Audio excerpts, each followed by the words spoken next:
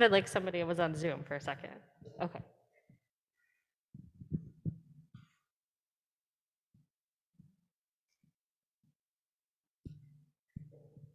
Good morning, church.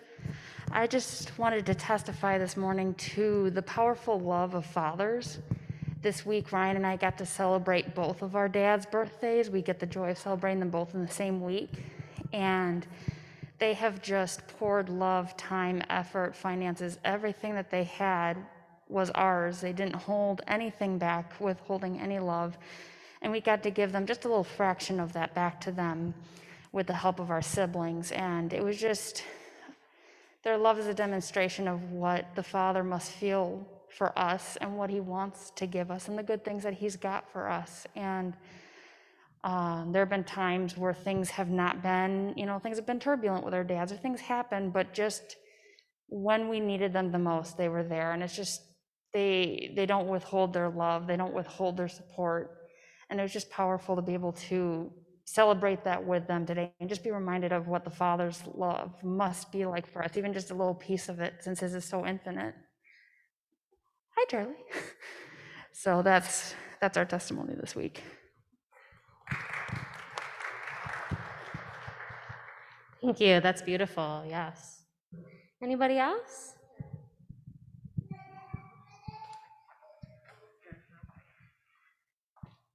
I had a birthday Sunday, and all my children got together, and it was a great birthday. But what they did is there was 10 of us and all my grandchildren, and they put a little card, and they had them all go down the basement and write down why they loved grandma or why they loved mom. And they all read their little cards, and it was like, I just had no idea that some of them remembered the things that I had done or how much they loved me. And it was a great birthday. It was really great. Thank you. That's awesome, and happy belated birthday. Did we get a happy birthday from the church?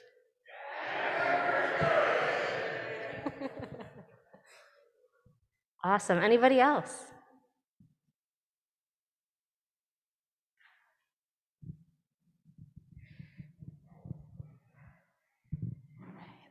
I can meet you halfway.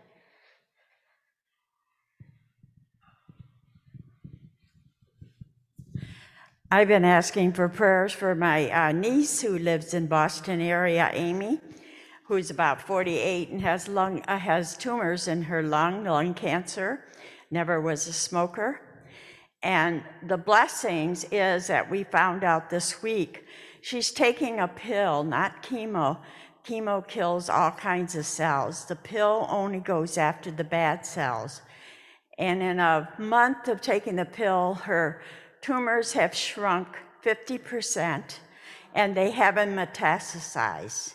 She may have to take this pill the rest of her life, but what a blessing, and I thank you for all your prayers. That's amazing. Thank you, God. Awesome. Thank you, everybody.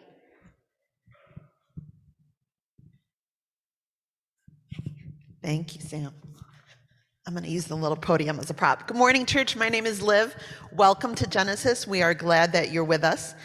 I just have some announcements, and then I want to talk about the Warming Center, which we are well underway at this point. So we just do ask that you keep your masks on during service and throughout the church building, and we appreciate your support of our church community and keeping us all healthy and safe. Also wanted to mention we had a goal for year-end giving. So last month in December, a number of people usually give generously to the church and other sort of charitable contributions. So we had set a goal for that, and we exceeded that, and we are thrilled with the amount. So we are hugely grateful and appreciative of your faithfulness and your generosity. So thank you for that. So the Warming Center. If you walk through the lobby, you have seen that we've made some changes around the building and will continue to do so because Genesis and several other churches will be hosting the Warming Center for 14 nights. So January 23rd through February 5th. So again, the Warming Center is an overnight shelter for anyone who needs a safe and warm place to stay. And the Welcome Inn is the daytime shelter. So we are happy to report, I know we talked about this last week, but we're happy to report that everything is on track to reopen tomorrow. So their Monday through Friday program starting tomorrow, which means we're on track to host again starting next Sunday, the 23rd. And I just wanted to sort of bring up, I was talking to Bo a little bit this morning about how, love in action is one of our church values, and the Warming Center is certainly, a big part of that. It's not something that we want you to say to a friend or a coworker like, yeah, this church that I go to does this really nice program. It's the Warming Center, and, they host overnight guests in our building. This is something we do collectively and that we own as individuals and as families, and is something we do as a church community as part of our own beliefs and part of our programming for our church. So I want you to be able, if you haven't, if you've been here in the past, if you've attended Genesis, you should be able to, ask each other, well, what have you done and how have you participated in the Warming Center? So I'm about to tell you what volunteer opportunities we still have. So just a bit of background. So similar to last year, we're only going to house a limited number of guests. This may be as low as 20, which if you've been around for a while, we've had years where there were over 100 people in our building a night that we were providing dinner and shelter to. But due to COVID, we have safety protocols in place. So we're going to have temperature checks, mandatory mask wearing, providing PPE, social distancing, sort of curtains, sleeping areas, and weekly COVID testing for all the guests. Being vaccinated is strongly recommended for our volunteers, and wearing a mask is mandatory. So there will actually also be free COVID testing for volunteers once a week that's offered at Welcome Inn, which is just over here at 13 and Crooks. So just, have that in mind as you're looking to sign up for your role. Overnight hosts is our most important role to fill. We have volunteers helping with showers. Setup started yesterday and will continue next weekend, or helping tear down once it is all over. So you'll look on the boards when you walk out in the lobby that we still have 11 overnight host volunteer spots we need to fill. There's even some prime weekend ones if you don't, work on the weekends, and you can take those opportunities. Our first night, we still need someone. It's technically very, very early on that Monday morning. So from 1:45 to 7:15 a.m. There are also, you can literally pull out your phone and look if you're available right now. But there are 2 first shift hosts that following Saturday, January 29th from 6:30 p.m. to 2 a.m. You can grab a buddy and you can work together. So you can sign up 2 people even under your own name if you want, if that's easier for you. And then the 2 second shift host spots immediately following that are also available. So we're sort of wide open that second weekend into that, and we do need to fill those. So that would be very early, again, 1:45 a.m. Sunday, January 30th, ending at 8:15. So if you can fill any of those spots or others, we do ask you can go ahead and sign up online right now. I know that we had sent a text link via our text services this week. Stop by the boards in the lobby. We can get you signed up there. So, and especially this year, because we've been asking anyone who have been exposed to COVID or isn't feeling well, to not come in for their volunteer shifts, we do need subs, and that is going to be a critical piece of our program this year. So you can sign up for specific dates, or you can be a general sub who doesn't get a call sort of in the middle of the night, or if you're brave, you can be an emergency sub, which we do need, who is willing to get one of those middle of the night calls if something happens with one of our volunteers signed up. So it's great if you can sign up for one of those shifts or a number of them just to be a sub. That'd be great. There's no guarantee we'd need you, but we want to keep everyone safe and make sure we have backup. We are also offering showers this year, so that's a much shorter volunteer shift, 6:30 to 9:30 p.m., and you'd be working outside. So as long as you dress warmly, if you have more concerns about COVID exposure, this could be the role for you or a friend. So there is a mandatory training for all overnight host and greeters today here in the sanctuary from 12:30 to 2 in person, and it will be on Zoom as well.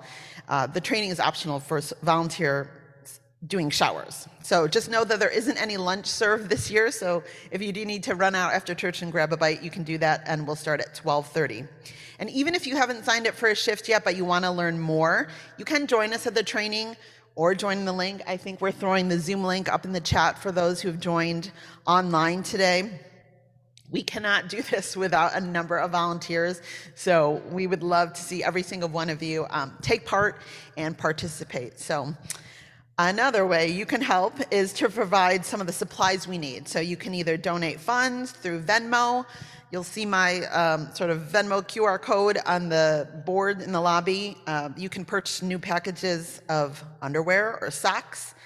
There's a number of the donations listed, again, outdoors in the lobby. So I'm also coordinating the meals teams, so I may need one more family or a small group to sponsor or, cook and provide a meal. So again, this is probably for around 20 people. So if you're interested, come and grab me in the lobby afterwards and we can chat. So again, your support and participation is what allows us to be able to put on this program for people so they are not sleeping out in the cold at night.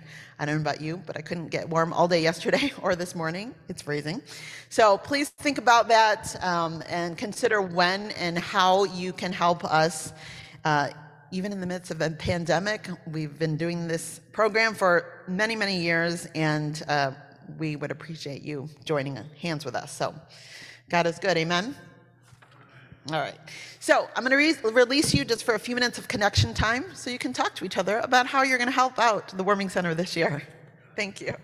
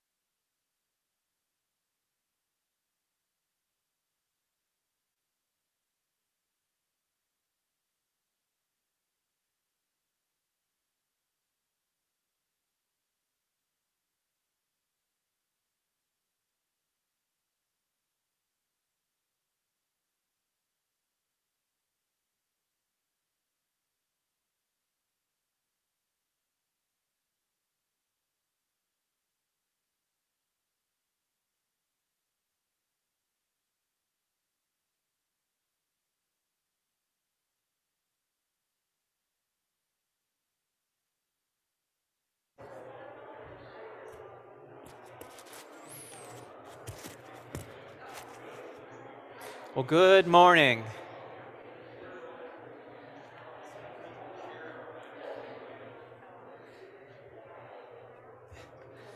Welcome to those of you who are here at 309 North Main Street. Welcome to those on Zoom this morning, and welcome to those who have logged in onto Facebook. We're great to have you. As Liv said, and we just thank God for God's continual provision every year. In January, we're amazed. We were sitting with our leadership team, and it was one of those things when you set goals for different things in your life or for the needs of the church, and then you have a little bit of hesitancy and think, we're not going to get this. And then you do, overwhelmingly. And you recognize the beauty of community and the grace of God. And so if you're here and wondering about God's ability to provide, to see you through, to meet needs, to come close, to give direction, God does, overwhelmingly. We don't always understand when and how or why, but we know it is true. And we give thanks and we pause.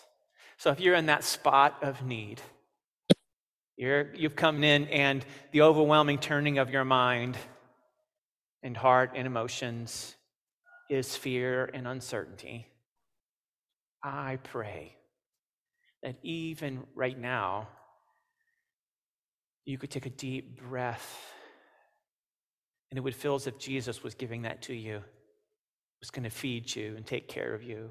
If you heard the whisper of the Spirit saying, I have you. And for this moment, that the anxiety and the fear and the uncertainty would fade. Maybe pray for that end. So Holy Spirit, come towards these real feelings, these real emotions, these real problems that are facing families and individuals and neighborhoods and communities and cities and states and countries with real consequences. Oh, Jesus, come near. Breathe your hope, your care, your love, your provision upon those needs. Come near, Jesus, with your people. Come near with your resources of health and provision and guidance. Come near, Lord. Awaken your hands and your feet to move towards these needs with your energy and with your love, with your breath as well. Maybe their joy to step into this. Thank you, God, for your goodness, your provision, your mercy, which you pour upon us every day. We pray in the name of the Father, the Son, and the Holy Spirit. Amen. We've started in January teaching on curiosity. A part of this unfolded last year in a moment when God was speaking. It came during lots of conflict, confusion, relational breakdown, which happened a lot last year and this year and the years, and it probably happens every year. But in it, the whisper of God was this: be curious before you're corrective. That word is, because curiosity comes with a level of generosity. It comes with inquisitiveness, and it's more gentle than coming purely to correct, to make right. I'm going to fix what is wrong. I'm going to tell them why they're wrong. But curiosity comes with questions like, help me understand. Curiosity holds the relationship and the people close and pulls them closer. Curiosity brings with it the opportunity for misinformation to be corrected for yourself and for the other. It helps to grow relationships, making the attempt not to destroy them. So we see the great need to be curious people. We have a God who gives us great permission to be curious. It's part of our design. Last week we talked about being curious about our emotions. And this week, related to issues in our world, the problems in our world, the justice that is needed in our world, we want to be curious about those things. We've been talking about this. We proposed the value to the community saying, is this who we are? That value was called mending the world. If you walk into the lobby, you'll see 6 values that we have out there. They mean something. This is how we live. So Liv said, when we're serving the homeless, it's out of love and action, putting our love into action in response to Jesus. This is how we want to function. This is how we want to orient our lives. And so the value we've put before our community, and we're going to do it for this year and maybe the next year, continuing to be curious, saying, is this who we are? Not purely aspirational, but this is who we are. This is who God's wired us to be. We want to lock arms for this, even if it be difficult. And the value was mending the world. The first draft of that value, we have it up here, is that God's plan is to mend the broken world through Jesus.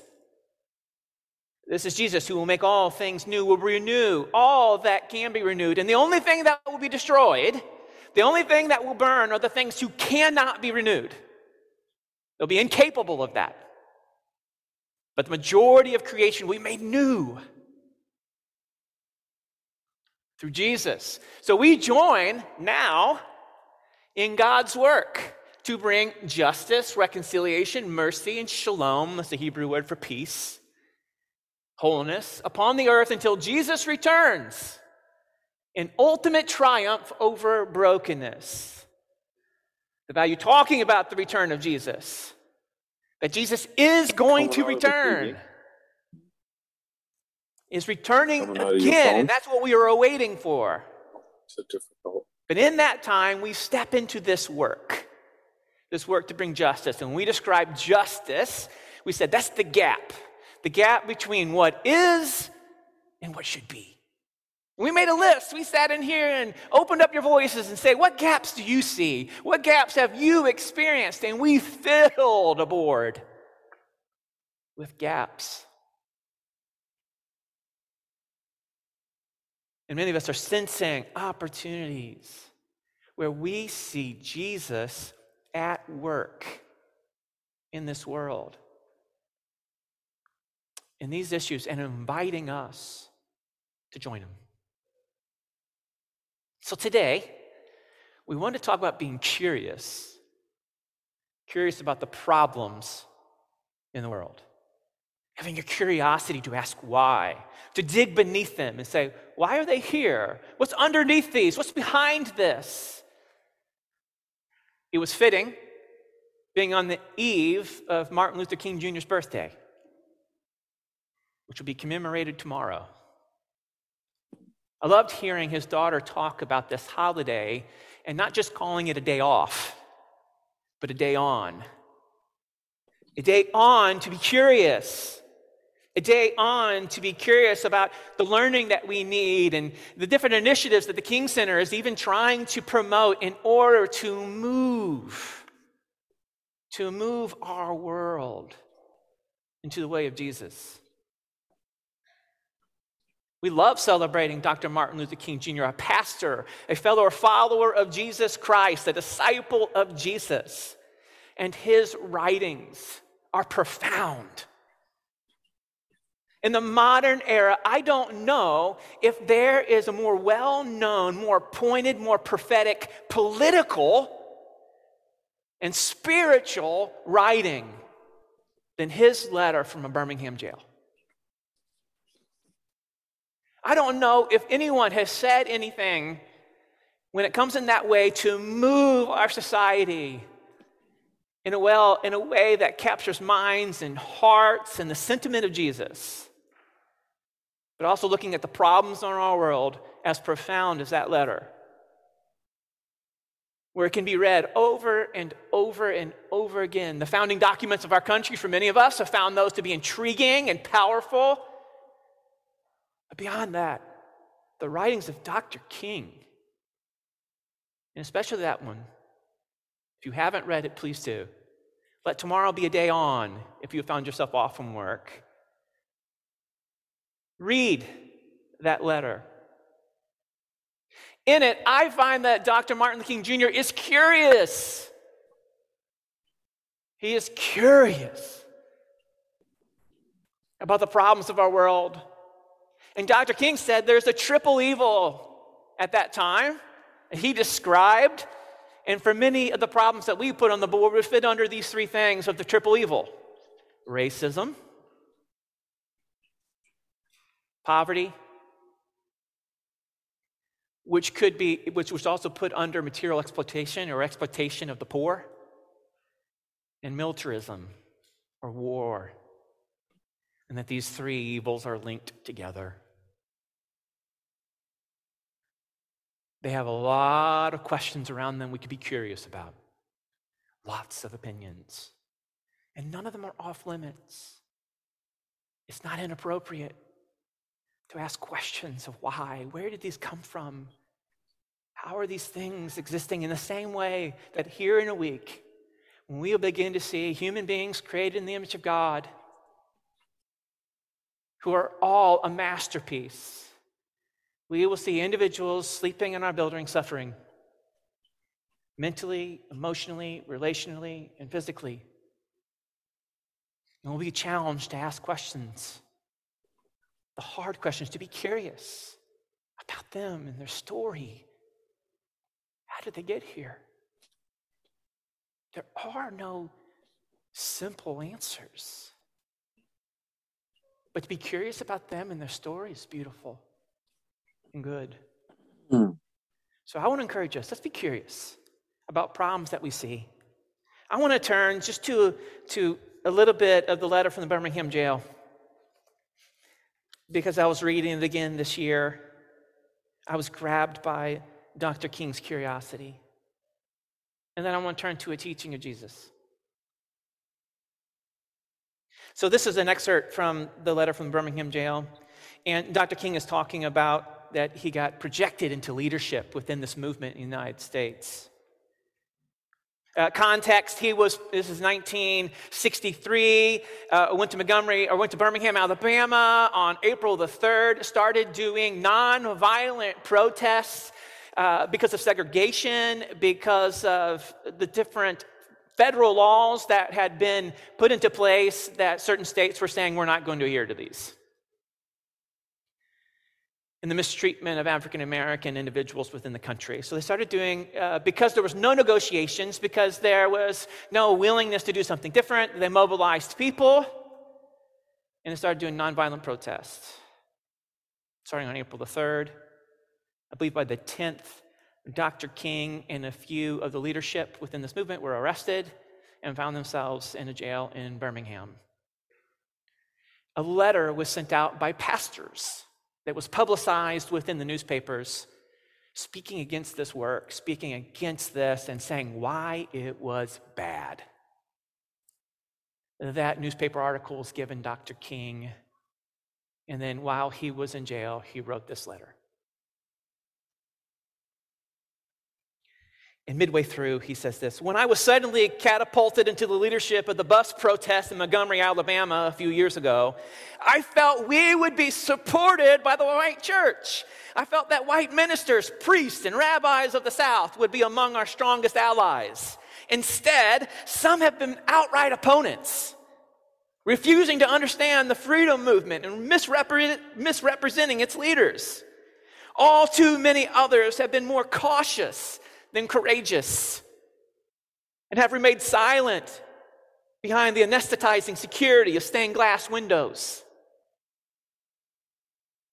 I have traveled the length and the breadth of Alabama, Mississippi, and all the other southern states. On sweltering summer days and crisp autumn mornings, I have looked at the South's beautiful churches with their lofty spires pointing heavenward.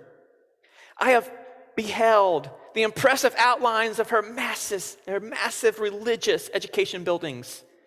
Over and over again, I have found myself asking, what kind of people worship here? Who is their God?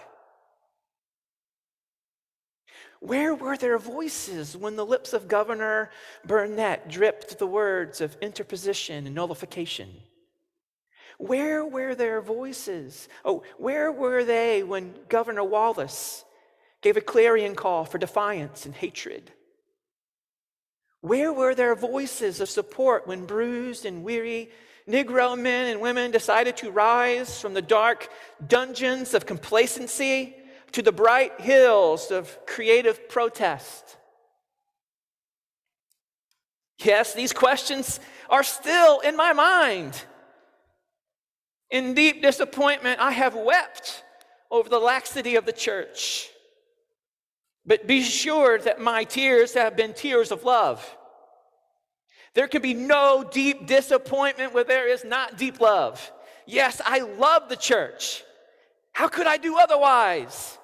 I'm in the rather unique position of being the son, the grandson, and the great-grandson of preachers. Yes, I see the church as the body of Christ. But how we have blemished and scarred that body through social neglect and through fear of being nonconformists. But the judgment of God is upon the church as never before. If today's church does not recapture the sacrificial spirit of the early church, it will lose its authenticity, forfeit the loyalty of millions, and be dismissed as an irrelevant social club with no meaning for the 20th century. Every day I meet young people whose disappointment with the church has turned into outright disgust. Just a little excerpt, but powerful words. Words of curiosity. Words of the opportunity to step into the work of mending the world. Words to ask questions about the laxity of the church. Words to encourage the sacrificial spirit of the early church. Curiosity. And Dr. King asked that. What kind of people worship here? What do they care about? Who's their God? What is this God like? These are questions you could ask any person. Tell me about your God. What does your God care about? What are the stories that are told? Dr. King asks these questions about injustice. He says, where were their voices when the lips of Governor Burnett dripped with the words of interposition and nullification? Those are political words. Those are words when governors say that when the federal government says things that they deem not to be appropriate for states to have to obey them, they can begin to disobey them. And so when the federal government spoke in about segregation and said that was unconstitutional, that's when this governor spoke up and said, with no means will this ever be allowed. Governor Ross Burnett, he was the governor of Mississippi for 4 years. He was a prominent member of the Southern Democrats and supported racial segregation. Barnett arranged for the arrest of the Freedom Riders in 1961, and he was a member of the white supremacist Citizens Council movement as well. And this is a famous quote from him. I have said in every county in Mississippi that no school in our state will be integrated while I am your governor. I repeat to you tonight, no school in our state will be integrated while I am your governor. There is no case in history where the Caucasian race has survived social integration. We will not drink from the cup of genocide. So you think about being curious around ideas and misinformation. So Dr. King said, when those words were said, where was the church to speak up against this misinformation? That integration is genocide. using terms of war. That if this has happened, it's going to kill us. You know who the victim is? You know who the people are trouble here are? The Caucasians. They're the ones who need to take up arms. They're the ones who need to be protected because what is being spoken out against them is going to take their life. That's what's being said here. That's where these lies, that's where being curious comes in. It's like, interesting. Where does this come from? And you could go on for the other governors. The next governor he mentioned, just as a state of detail, Governor George Wallace, and he said very similar things. He actually, with armed guards, stopped black students from enrolling in schools. And he said, I say segregation now, segregation tomorrow, segregation forever. Which didn't happen. Ironic enough, beautifully enough, and it makes me curious about Governor Wallace. In the 80s, he repented. He sought forgiveness. He went to leaders and said he was wrong. Wow, what happened there? I'm sure there's a story told. It's beautiful.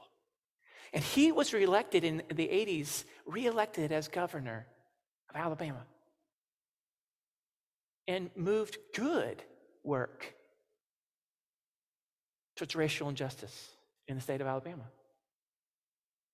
What happened? What's the story? You can be curious. I find Dr. King being so curious here, asking these questions, asking the questions of the church, looking at the problems of our world and saying, how did we get here? Where are the people of Jesus? Not to guilt them, not to shame them, but to understand. Dr. King believed that it was through community, the body of Jesus, that change could come. I believe we see Jesus encouraging and moving the same kind of curiosity as we look at problems in the world. I want to look at John chapter 9.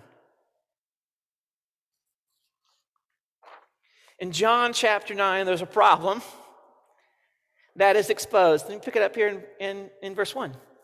As Jesus passed by, he saw a man who'd been blind from birth. And his disciples asked him, Rabbi, who sinned, this man or his parents, that he would be born blind? Jesus answered, it was neither that this man sinned nor his parents, but it was so that the works of God might be displayed in him. We must carry out the works of him who sent me as long as it is day. Night is coming when no one can work. While I am in the world, I'm the light of the world. When he had said this, he spit on the ground. He made mud from the saliva, and he applied the mud to his eyes. And he said to him, go, wash in the pool of Siloam, which is translated sent. So he left and washed and came back seeing. What a really, really interesting story of this healing of this blind man. So Jesus comes along the blind man, and the disciples presupposed a question. Well, they presupposed a problem. They came along the blind man, and they asked a question. This guy is clearly blind, and they knew that he was blind from birth. So somehow there was this idea that that problem was rooted in the sin of either this man or his parents. And so they presupposed that, figured like everybody seems to know this guy is in this place because of either his parents' fault or his own fault. Which one, Jesus? Help us answer this. We're curious. We're curious about this problem. Who's at fault here? Whose sin caused this? And Jesus answered, neither. Neither. Now, in that time, there were these ideas that had been passed on. They're ideas that got rooted and they get passed on to one to another and they lock in. They are ideas such as a pregnant mom who's involved in paganism. In different acts of that, their child could then, in utero, be inflicted with this kind of blindness. There was even some ideas that within the womb, the baby itself could sin and cause that blindness. And these ideas were passed on. You have to almost ask, this is where being curious comes in. It's just a beautiful practice. Asking how such ideas could come about. Who benefits from such ideas? Why would such ideas be grabbed a hold of? What kind of harm do such ideas do?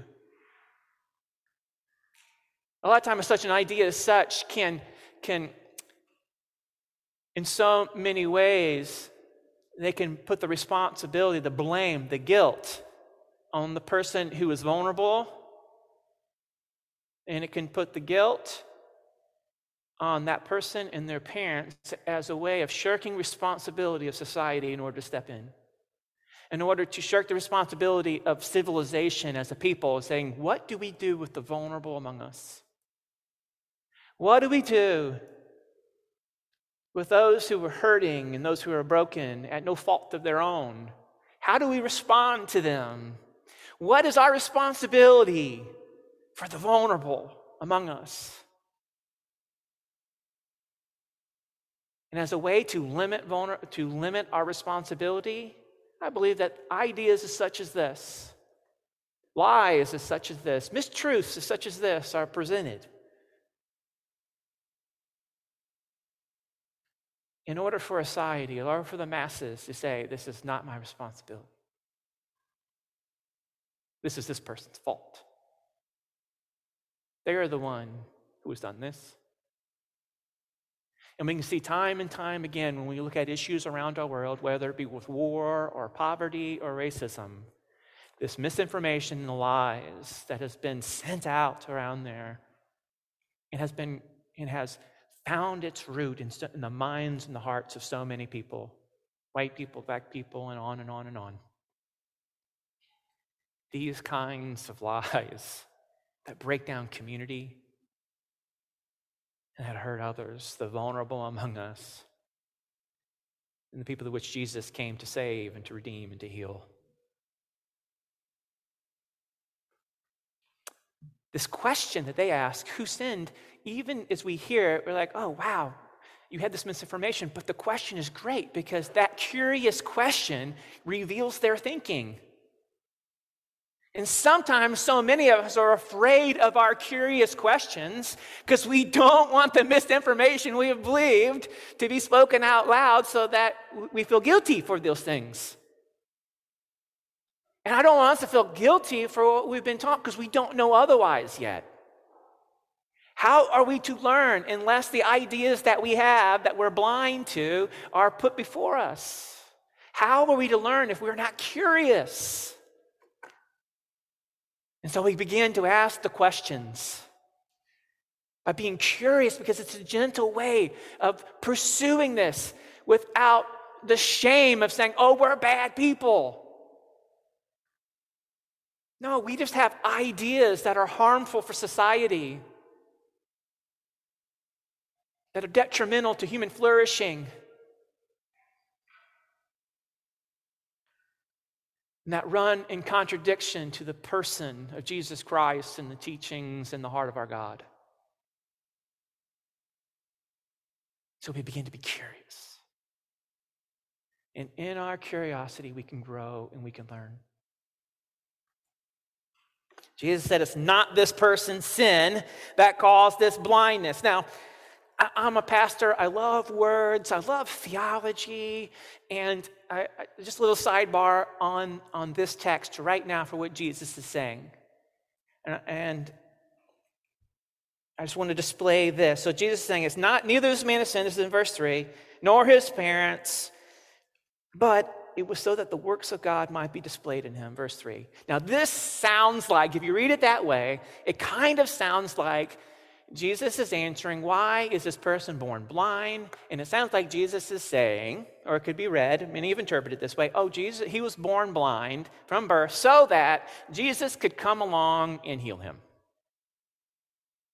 That's the way that some could have interpreted it. That's almost like saying, I'm going to set a bear trap for you to step into it so that later I could come along and open up the bear trap and let you out. I do not believe that's what Jesus is saying.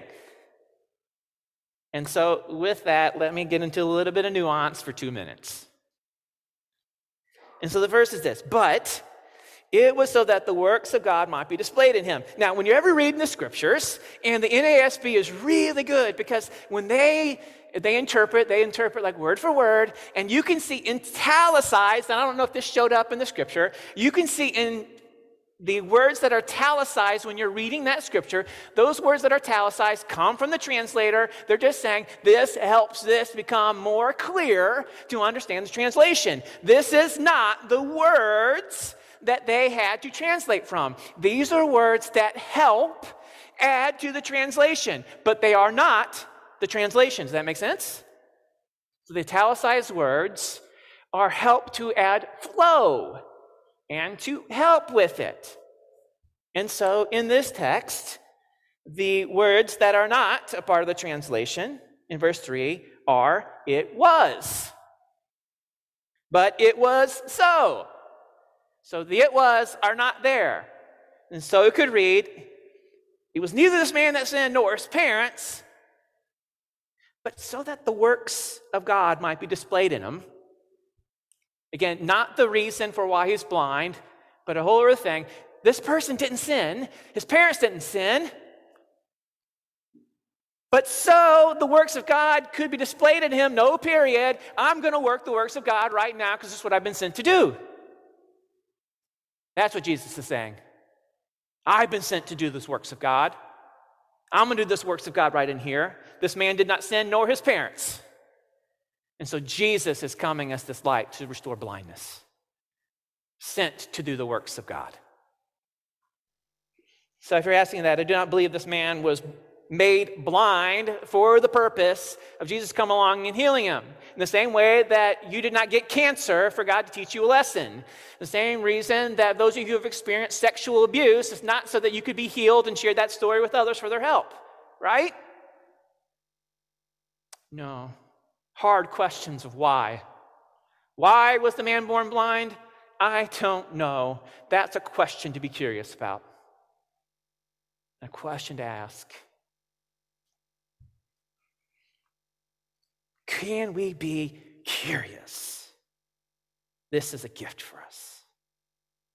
Can we be curious about these problems?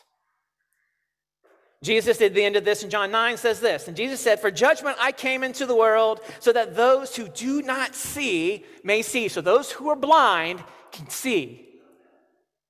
And those who see may become blind. When I think about being blind and seeing, I think about the tool of the Johari window. For those of you who might know, this is a tool about what we know about ourselves and what we know about others. You can see it, it's a Venn diagram up here, the Johari window. And it kind of says that we have blind spots and we have open areas, and we have hidden areas and known areas. A blind spot is when I am blind about something in myself, but others can see it.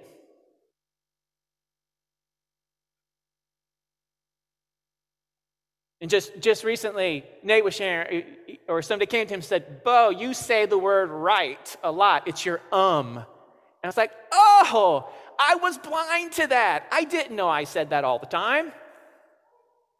But others were aware. They told me. And now, because I know, it's known. It's an open area. It's known to self. It's known to others. And then there's a hidden area, meaning I know something about me, but you don't know it. I'm going to keep it hidden from you. because I don't want you to know it about me. And there's many things that are hidden, or you just don't know because I haven't disclosed it. Not because I don't want to, but we just don't know. But it's a hidden area. I know this about myself, maybe my struggles, my weaknesses, my flaws, the hurts, the wounds. You know some, but some are hidden. And then the other ones are just the unknown. I don't know it about myself, and you don't know about yourself.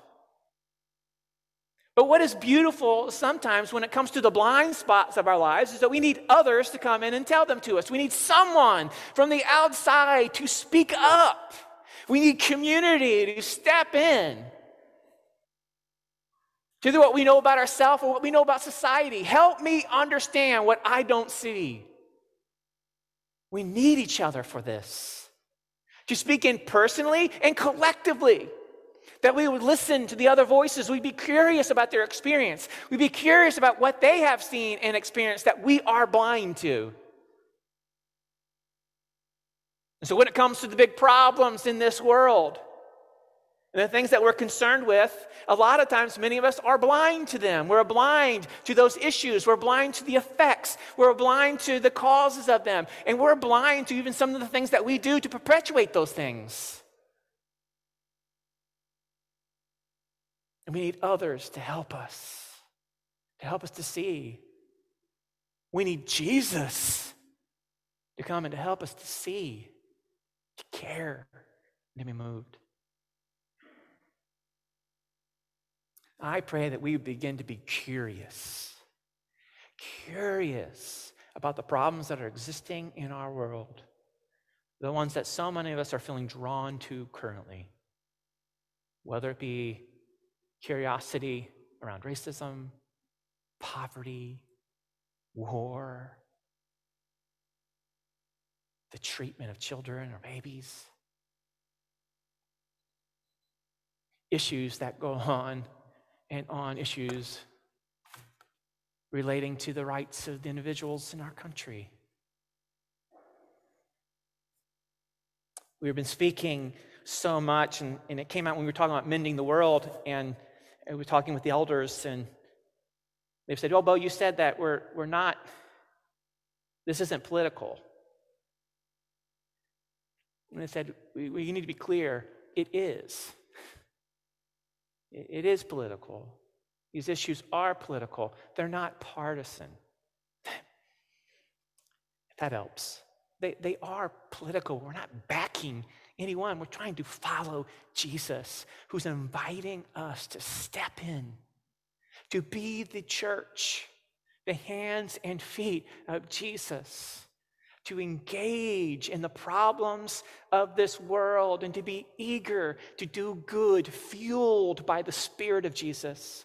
To be people who'd be humble and willing to learn and be curious and ask other people about their experiences. And when they disagree with us, to sit with them and help us to understand. Not on Facebook, not on TikTok, not on Twitter, but together. Reasoning with each other and asking. And maybe by the goodness of God, where we are blind, we see.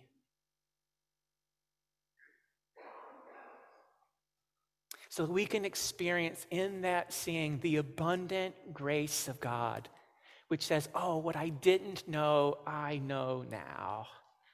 Thank you, God, for being so merciful to forgive us in our ignorance, in our hostility, in our arrogance.